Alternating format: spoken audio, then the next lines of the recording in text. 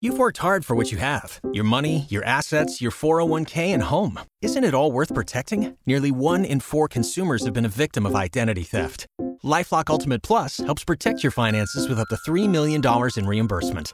LifeLock alerts you to identity threats you might miss. And if your identity is stolen, your dedicated U.S.-based restoration specialist will work to fix it. Let LifeLock help protect what you've worked so hard for. Save 25% off your first year on LifeLock Ultimate Plus at LifeLock.com/aware. Terms apply. Hey guys, it's Mike Rowe. This is The Way I Heard It, the only podcast for the curious mind with a short attention span.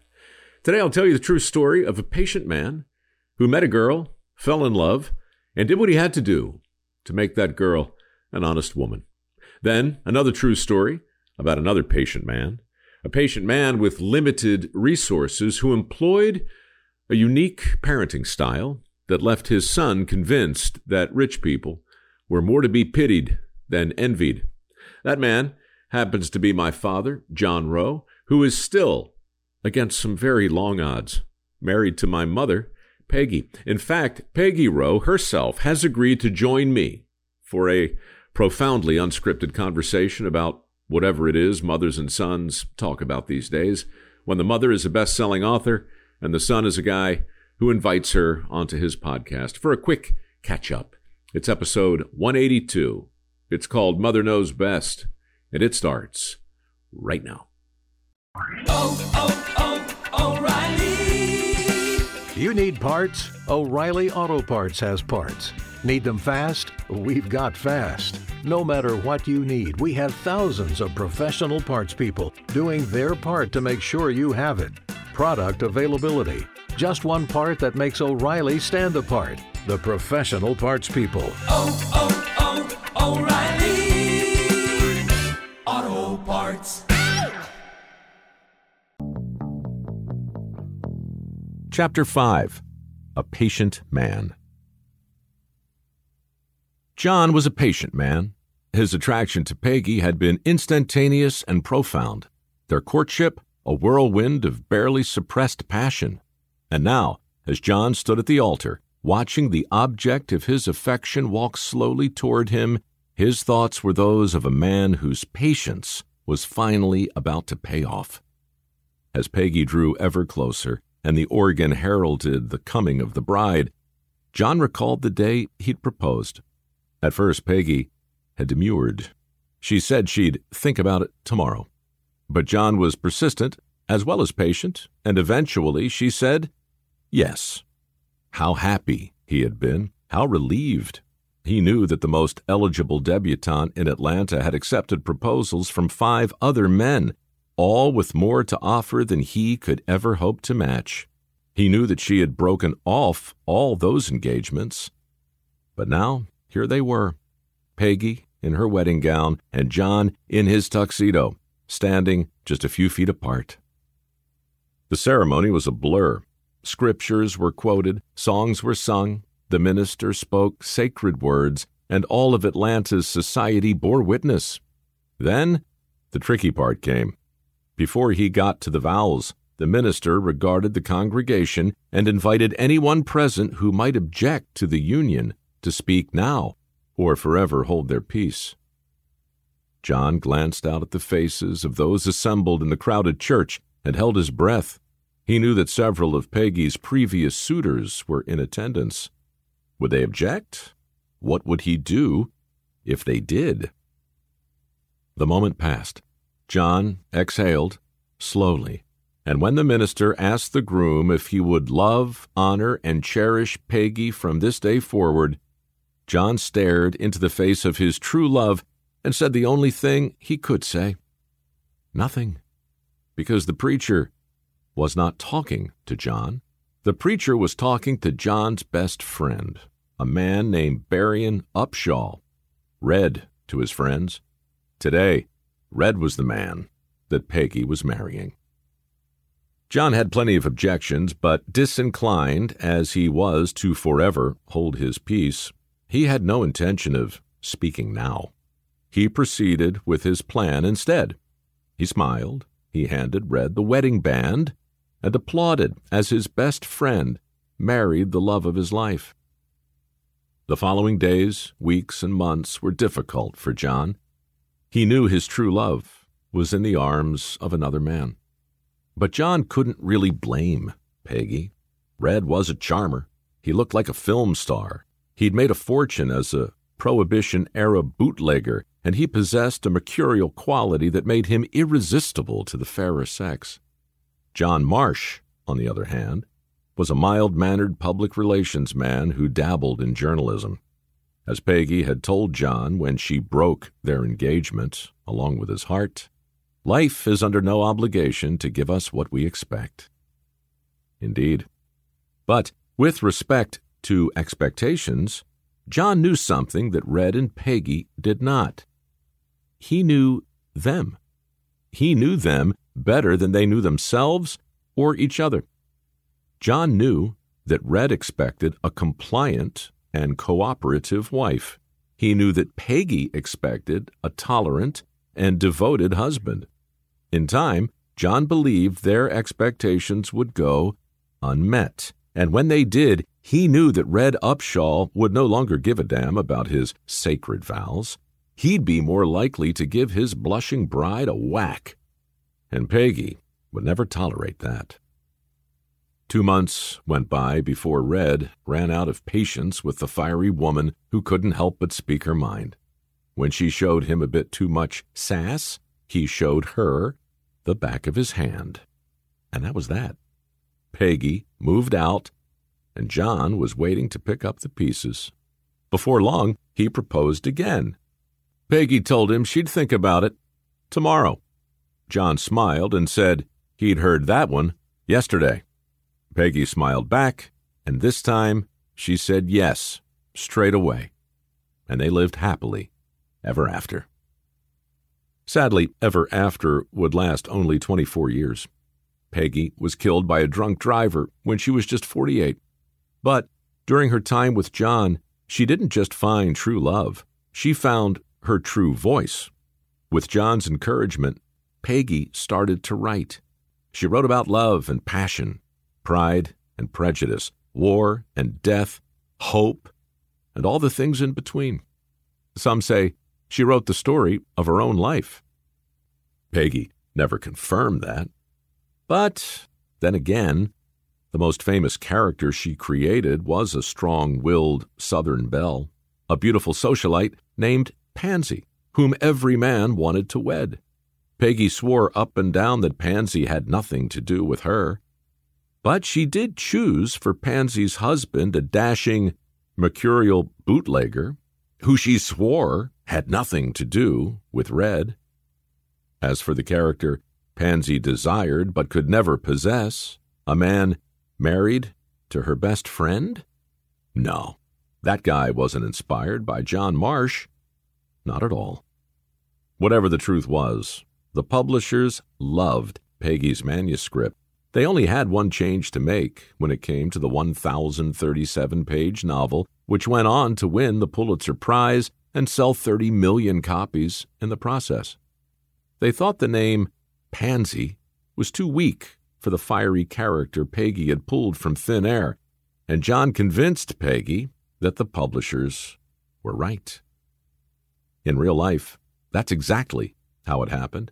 A dashing bootlegger named Red Upshaw, frankly, didn't give a damn, while an average Joe named John Marsh knew with certainty that tomorrow would be another day.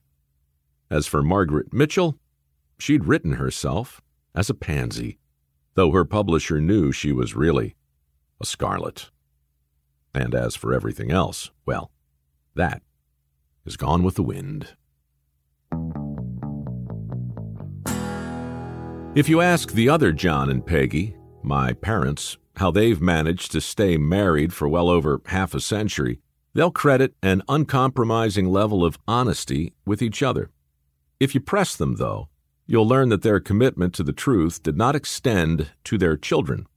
Indeed, when it came to raising 3 boys on a public school teacher's salary, my parents lied like rugs.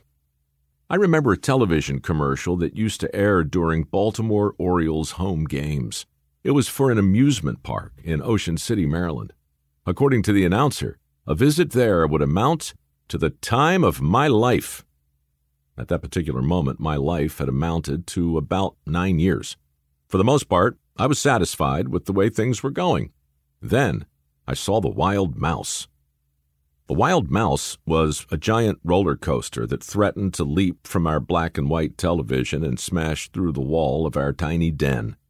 It shared the Ocean City boardwalk with the Roundup, the Tilt-A-Whirl, and other mysterious contraptions that plunged and spun this way and that. I'd never seen anything like them, a parade of machines devised for no purpose other than pure enjoyment. I remember the camera zooming in on a kid about my age. He was strapped into the wild mouse next to a pretty girl, his excitement teetering on the verge of rapture. I was transfixed. "Hey, Peggy, get a load of these ding-a-lings on the TV. I think they're going to puke on each other." My parents were sitting on the sofa behind me. "Oh, those poor children," Mom said. "Why would anyone stand in line all day just to get vomited on?" "Obviously, Peggy, those kids are deranged. Look at them." I searched the sea of jubilant faces for signs of idiocy or nausea. "Isn't it sad, John, how some children need machines to have fun?" "It sure is, Peg. It sure is." Later, another commercial appeared, this one for a movie called Willy Wonka and the Chocolate Factory. It was playing at the Senator, and according to the announcer, it was a thrilling film for the whole family, a must-see event. I had never been to the Senator before or any other movie theater. I was captivated. "Tell me something, Peg. Why would anyone want to see the movie when they could read the book instead? Books are so much more interesting." "Well, John, as I understand it, movies are for children who can't read very well. Isn't that sad?" "It sure is, Peg. It sure is." In 1971, we didn't have the money for amusement parks or must-see events, but I never felt bad about missing such things. I was too busy feeling sorry for people who had to endure them. "Hey, Dad, can we order a pizza tonight?" "A what?" We had never eaten a pizza before, much less ordered one. The concept of food delivery was completely foreign. "Bobby Price says his mother has a pizza pie delivered right to their house every Friday night," I said, "and Chinese food every Wednesday." My father sighed and spoke with a hint of sadness. "Look, son, Bobby's mother doesn't know how to cook. It's not her fault they can't have normal food." Then, quietly to my mother, "Peg, maybe you should call Miss Price. Give her the recipe for your meatloaf casserole." "Of course, John. That poor boy deserves a home-cooked meal." "He sure does, Peg. He sure does." It was a strange sort of snobbery to develop at such an early age, this sympathy for the more fortunate. But that's precisely what my parents engendered. With duplicity and guile, they turned envy to pity. By the time I was 11, I felt nothing but compassion for classmates of mine who had been forced to wear the latest fashions. Sadly, they had no older cousins to provide them with a superior wardrobe of softer, sturdier, broken-in alternatives. One Sunday, after church, our neighbors came by with the slideshow from their most recent family vacation, hundreds of photos from Yellowstone and Yosemite. The Brannigans had stayed for hours and hours and told stories about Indians and geysers and wild bears. My brothers and I were spellbound. When they left, my dad smiled and waved as they pulled out of the driveway. But when he turned around, his expression spoke for him. "Oh, those poor bastards," it said. Like a Greek chorus of one, my mother dabbed at her eyes with the Kleenex. "Gosh, John, can you imagine flying all the way across the country just to take a walk in the woods?" "No, honey, I sure can't. But then again, not everyone has a forest in their own backyard." "That's a good point, John. That's a very good point." My parents shifted their gaze toward the large tract of woods just beyond our pasture and looked with satisfaction at the epicenter of the sensible, affordable amusements that kept my brothers and me occupied on a daily basis. A swift-running creek, a swamp of frogs and cattails, an old wooden bridge, and a maze of hidden trails that might lead anywhere. Later, when I was less gullible and TV commercials were more persuasive, a new parenting style would evolve, one that included phrases like, "No," and "because I said so." But when I entered the 6th grade, I did so with a firm understanding that movie theaters were for the illiterate, vacations for the unimaginative, and home delivery for lazy housewives who couldn't cook. As for amusement parks, they were probably okay if you didn't mind waiting in line all day for the chance to vomit all over your friends.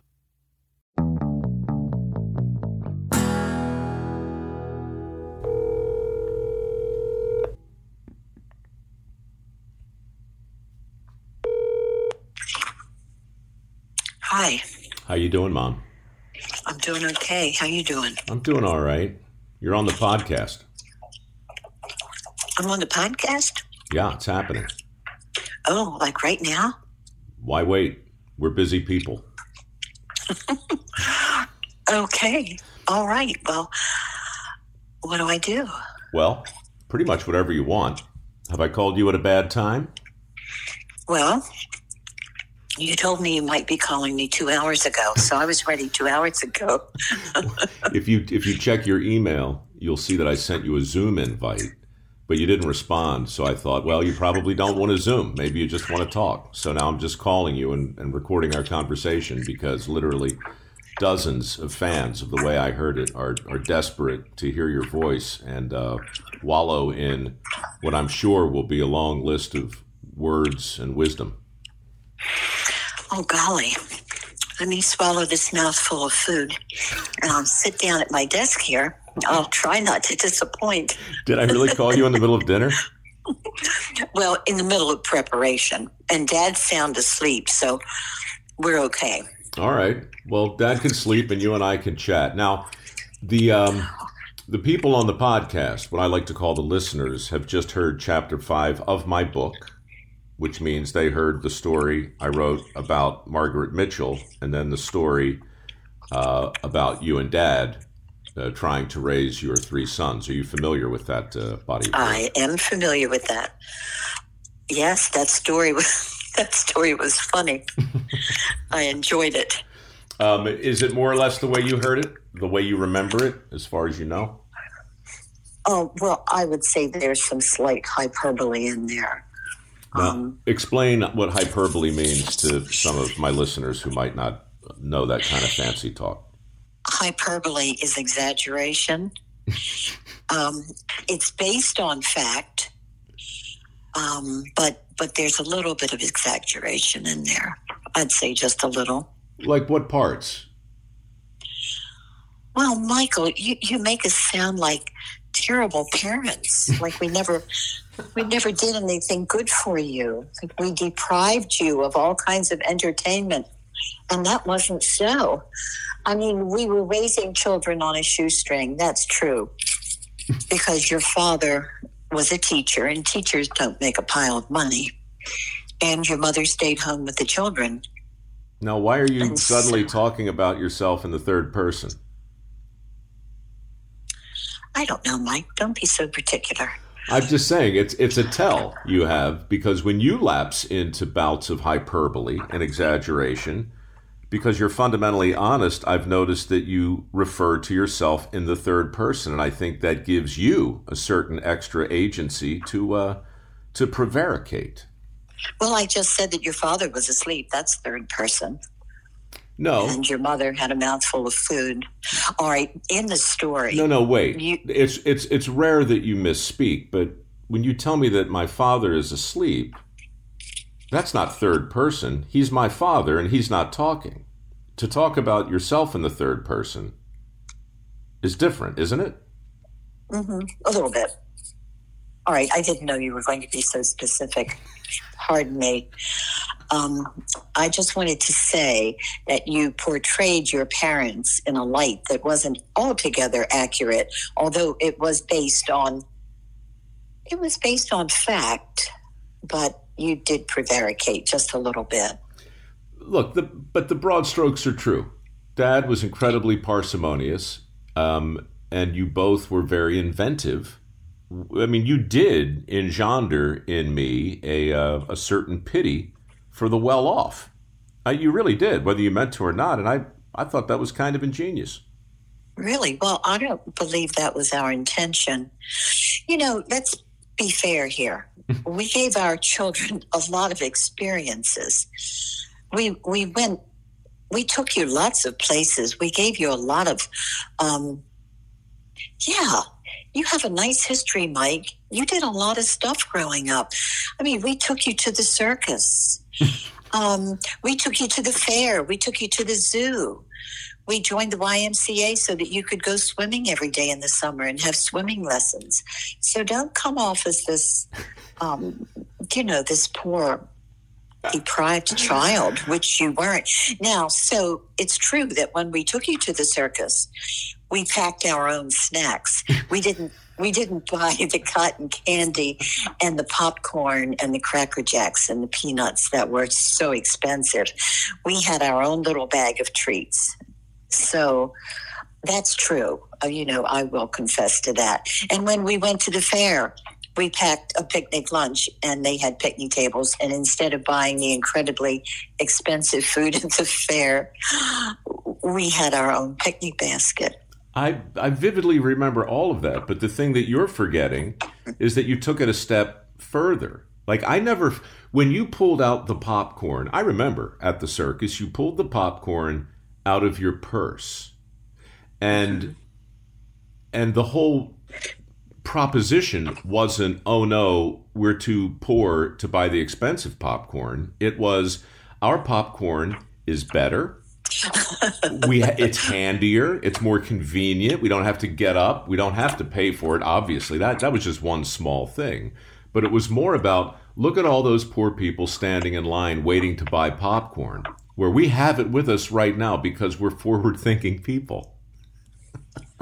Because we plan ahead. There might have been a little of that. Yes, I do confess that we might have led you to believe that you were altogether fortunate for having a special popcorn that came from your mother's purse. Yes, right. And never did I feel like I was missing out, going to the YMCA and swimming. And I mean, that was the whole point. I never felt neglected until I got older and realized the degree to which you were manipulating us. But fundamentally, the whole story is a compliment on child rearing at a time when money was tight and you didn't want your kid to feel like victims. Yeah, I guess that's true. Money was tight, and we tried to give you the experiences that were wholesome for children, without breaking the bank, so to speak.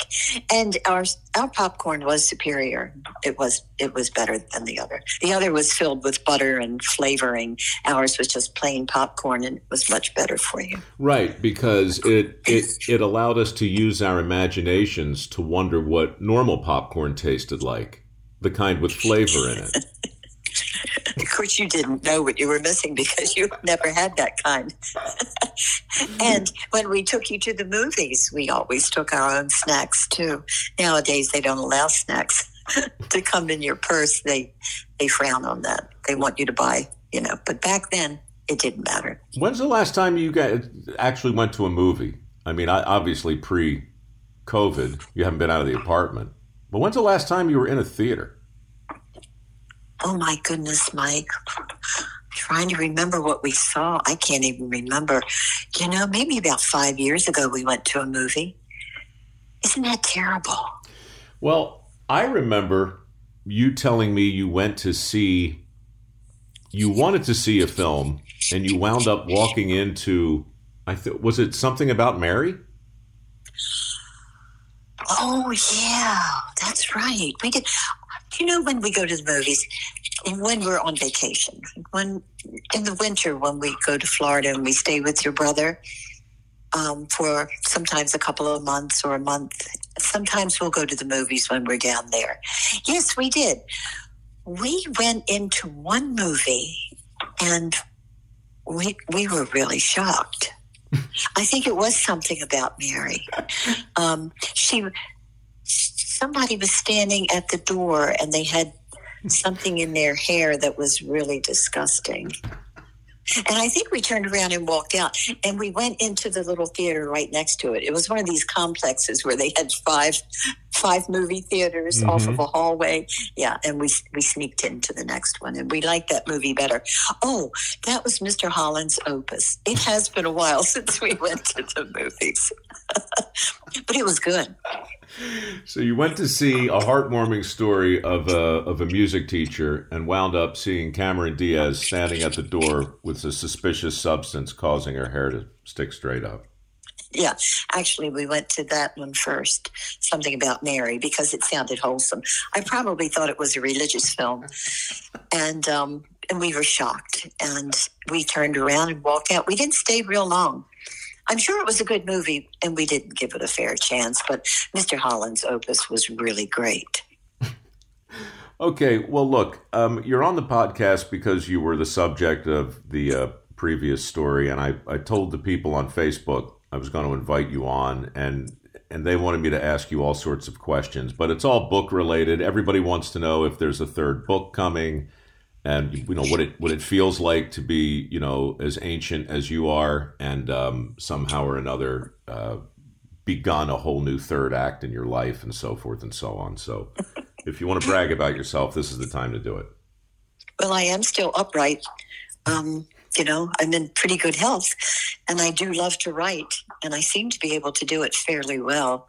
And I am on my third book. I have I've done about 10 stories, but a few of them need more work. So I'm finished about 7 stories, but I have a long way to go. So it will probably be another year before it's ready. And this is the fun part. I mean, the writing part is really, and you know that yourself, it's really enjoyable to sit down and write. The not so fun part is after you finish and then you hand it to the publisher, and he has all kinds of requests. And then you've got to flog it. You have got to flog that thing until you hate it. And then you have to keep talking about how much you love it. Well, you know, this has been really unusual because my book was launched April 14th this year, the same time that the pandemic came about, or as you like to say, the plague was launched the same time my book was launched. Right. And, you know, marketing a book during a pandemic is very interesting. Thank heavens for Zoom. I've done a lot of book events on Zoom, but I do miss live audiences. Live people are, they give you a lot more feedback. They're so much more interesting than the dead ones. Exactly. Well, you know what I'm doing tomorrow? I mean, this is Sunday right now when you and I are recording this. I'm spending every day this week, I will be talking about Discovery Plus and 6 Degrees. And it's going to be super weird because obviously there was enormous news last week, and that's going to be sucking all the air out of the room. So think about me. I'll be on the Today Show at some point, Tuesday or Wednesday, I think. Oh, I'm going to write that down. Mike on the Today Show. Okay, Tuesday or Wednesday. I'll look it up. Look it up. Are you going to be anywhere else? Yeah, there's a whole long list of things. There's a satellite media tour on Wednesday or Thursday, which means I'll just be, you know, on dozens of different stations all over. I just sit down here in my office where I am right now, and I'll be Skyping and Zooming in. And it's really funny because, you know, now I don't have to get on a plane. I don't have to fly to New York. I don't have to check into an expensive hotel. And I don't have to spend 4 days in cars running all over town. What I do instead is I just sit here and reach 4 times more people, but go completely out of my mind because you're just sitting here for 12 hours in a row. over and over and over. Oh, yeah. It could get boring, I think. Well, do you have a minute for an unsolicited critique? Because I have had time to watch your first episode. Of 6 Degrees? Yeah. I finally figured out how to do it. I haven't figured out how to get it on the TV yet. I know we can do it. But so far, I've just watched it on the computer. Dad hasn't seen it yet, but I really enjoyed it. Good. And so did my dentist. I went to the dentist the other day, and he asked me if I'd seen it yet. I said, yeah. He said, we really enjoyed it. So that's good news. And I think my dermatologist might have seen it, too. She was in such a hurry. You know, she gets you in and out in a hurry. But anyway, I loved it. I didn't realize it's very highly produced. I mean, there's so many special effects, and it's informative, and it's educational. And I love Chuck. Every time I turn around, there's Chuck. There's another character. And, you know, it's really funny. It's kind of funny because I sort of had a drink every time I saw Chuck. It was like a little drinking game with me. And I thought, oh, there's Chuck. I'll have a little sip of this. There's Chuck. Yeah, he's a policeman. Look, he's... Yeah, anyway, I liked it. That's not the game you want to play with this show, because Chuck is literally in every scene, upstaging me at every possible turn. But yeah, I'm glad you like it. I hope Dad likes it. Being a history teacher, you know, he'll be critiquing it pretty hard, I'm sure. I'm going to show it to him tonight. I'm going to bring it up on my computer again tonight, and we'll watch the first episode again. I'll let you know. I'll let you know what he thinks about it, but he'll like it. I mean, it's hard for us to be objective. You know, we like everything.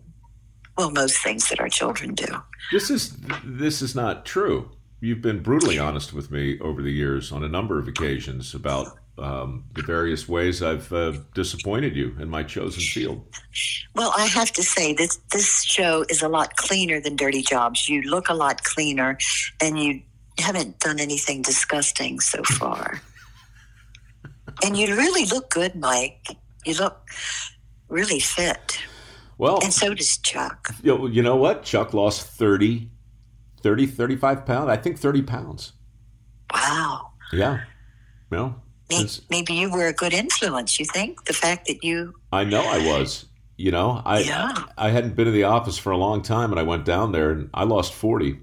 And, you know, Chuck was just enormous at the time. I thought, no, that's no good. So, yeah, during the pandemic, he's walked like 5 or 6 miles a day. Well, that's good. You know, over the course of my adulthood, I've probably lost about 500 pounds. I've gone on a lot of diets. And really, I should be the size of a charm, like a charm on a charm bracelet. I have lost so much weight over the years, but I just can't seem to stick with it. Yeah, who cares? You're 82. Eat what you want, write when you feel like it. Say whatever comes to mind. I will be 83 in a couple of weeks. Isn't that scary? Oh, my God. That's right. And you know what? This year just sucks so bad. Wait a minute. Last year, I guess. Well, this year's not off to a great start, but you guys had your 60th wedding anniversary. Couldn't do anything for you. I know. Well, we'll catch up. Well, we're catching up now. Get together. I mean, in the gift category. Oh. You'll be able to give us something pretty soon. We are dying to go someplace, any place. You know what I did this morning? Yeah. We went to church, and guess who we took with us? You will never guess. You physically went? We physically went to church this morning. We've been doing that. The sanctuary is large, and we have a skeletal congregation coming, maybe 20 people, and the rest are on Zoom. And we took someone near and dear to our hearts with us this morning. Who? We took Freddie. You sent us 2 Freddie masks. And they have pictures of, these are real, like, photographs of Freddie. So we took Freddie to church this morning. And he said, where are we? I've never seen a place like this. He said, my biped never takes me to church. Very funny. Very funny. I think he enjoyed it. There was a solo today, and it was called His Eyes on the Sparrow. Mm-hmm. And I think Freddie liked that because I've seen him eyeing the birds in your backyard. Well, I've seen him more than eyeing them. In fact, oh no, yeah, this is terrible. I don't think I've ever wrote about this or certainly told you, but he's. We were coming back from a walk, and there was a rustling in the ivy, and he jumped over the retaining wall, and a bird had fallen out of a nest. It's a baby bird, and Fred picked up the bird in his mouth, and I still wasn't sure what it was, and he ran over to me, and he kind of reared up on his hind legs, and all that was sticking out were the little bird's feet. And I said, "Oh, Fred, give me the bird. Open your mouth." And he bit down and swallowed, and the bird was gone. He swallowed it whole. No. Yeah, and so his eye was on the sparrow, really. I mean, and his teeth were on the sparrow. Oh, it's just got look. Oh well, nature, it's tooth nature. and claw. Look, everybody thinks he's just this adorable little creature, and he is. But in the end, he'll eat you alive. Well, I mean, like, it is nature, really. It's, he's programmed. He's programmed to catch small things and eat them. And that he did. Hey, if you have anything else you want to say, go ahead and say it, because we've been talking for 20 minutes. I can't imagine anybody's really going to listen to us do this, but you really never know. I'm sure they hung up a long time ago, or they turned it off. No, I don't have anything profound to say. I have to go in the kitchen now and fix some supper for us, your father and your mother. Is he still sleeping? I don't hear him, so I think he is. He had an extra long walk today. You know what? So he's probably. All right. He's bushed. What are you having for dinner? What are you making?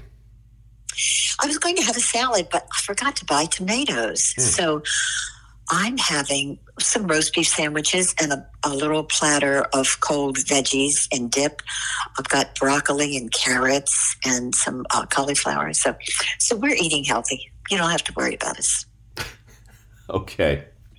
All right. Well, before I say goodbye, I need to remind people that they can download my book, listen to the audio version of it wherever people do that. And because I promised the publisher I would tell people that. So a promise made is a debt unpaid, Mom, as you may have heard. Well, Michael, I don't know why you guys didn't send me some books. You sent me one book, and I gave that to my sister. And now I thought I had a book. I thought I had a book on the table because I have read it. But it was your book cover, but it was on a dummy book. It was another book inside. It was very disappointing. Chuck told me this. So just so people know, what happens is before you get the book off the press, you have to start hawking it.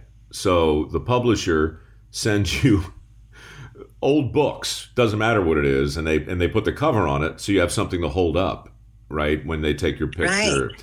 And so that's what we did. And we were in Baltimore, and you were there, and we were doing an ad for the book. And you must have taken that book home, because Chuck told me when he told you that I wanted to call you and talk to you about Chapter 5, that you picked up the book and started reading Chapter 5, which is not Chapter 5 in my book. Absolutely not. This was about women being in charge. And it didn't make sense. And I didn't remember a title as, from your book like this. Anyway, so maybe Chuck will send me another book. He might not. I got one here. I'll send it to you. Okay, because my sister was just desperate for one. It's $24.95. Oh, okay. The check's in the mail, hon. Don't expect it anytime soon. Your brothers just got their Christmas gift. Hey, actually, you know what? The paperback version's coming out, so sit tight. I'll get you one of those for free. Oh, is it? Oh, that's even better. That's not as heavy for arthritic hands. I can read that in bed. Yes, I do need to read it again. All right, Mom. I got to go. I love you. All right, love you too. All right, enjoy dinner. Bye. Say hi to Dad. Is Chuck still there? Is Chuck there? No, he was back east, but he's back. He's back in L.A., waiting for me to finish this recording so I can send it to him so he can post it. Oh, okay. All right, hon. Well, this was fun. You call me anytime. Do I have to record it each time? No, you don't. In fact, I prefer you not to. And if you do, you let me know ahead of time because you never know what I might say. Thanks for coming by my humble little podcast, Mother. I do love you. All right, honey. I wouldn't miss your podcast. Love them. All right. It's a privilege to be on it. Bye. Goodbye. Bye-bye. Well, there she is, my mother. I hope you enjoyed her. I miss her and apologize for the audio, but I couldn't figure out our normal microphone, so I'm just talking to you off the computer. Anyway, let me know how boring this was over on my Facebook page. Thank you, and I'll talk to you next week.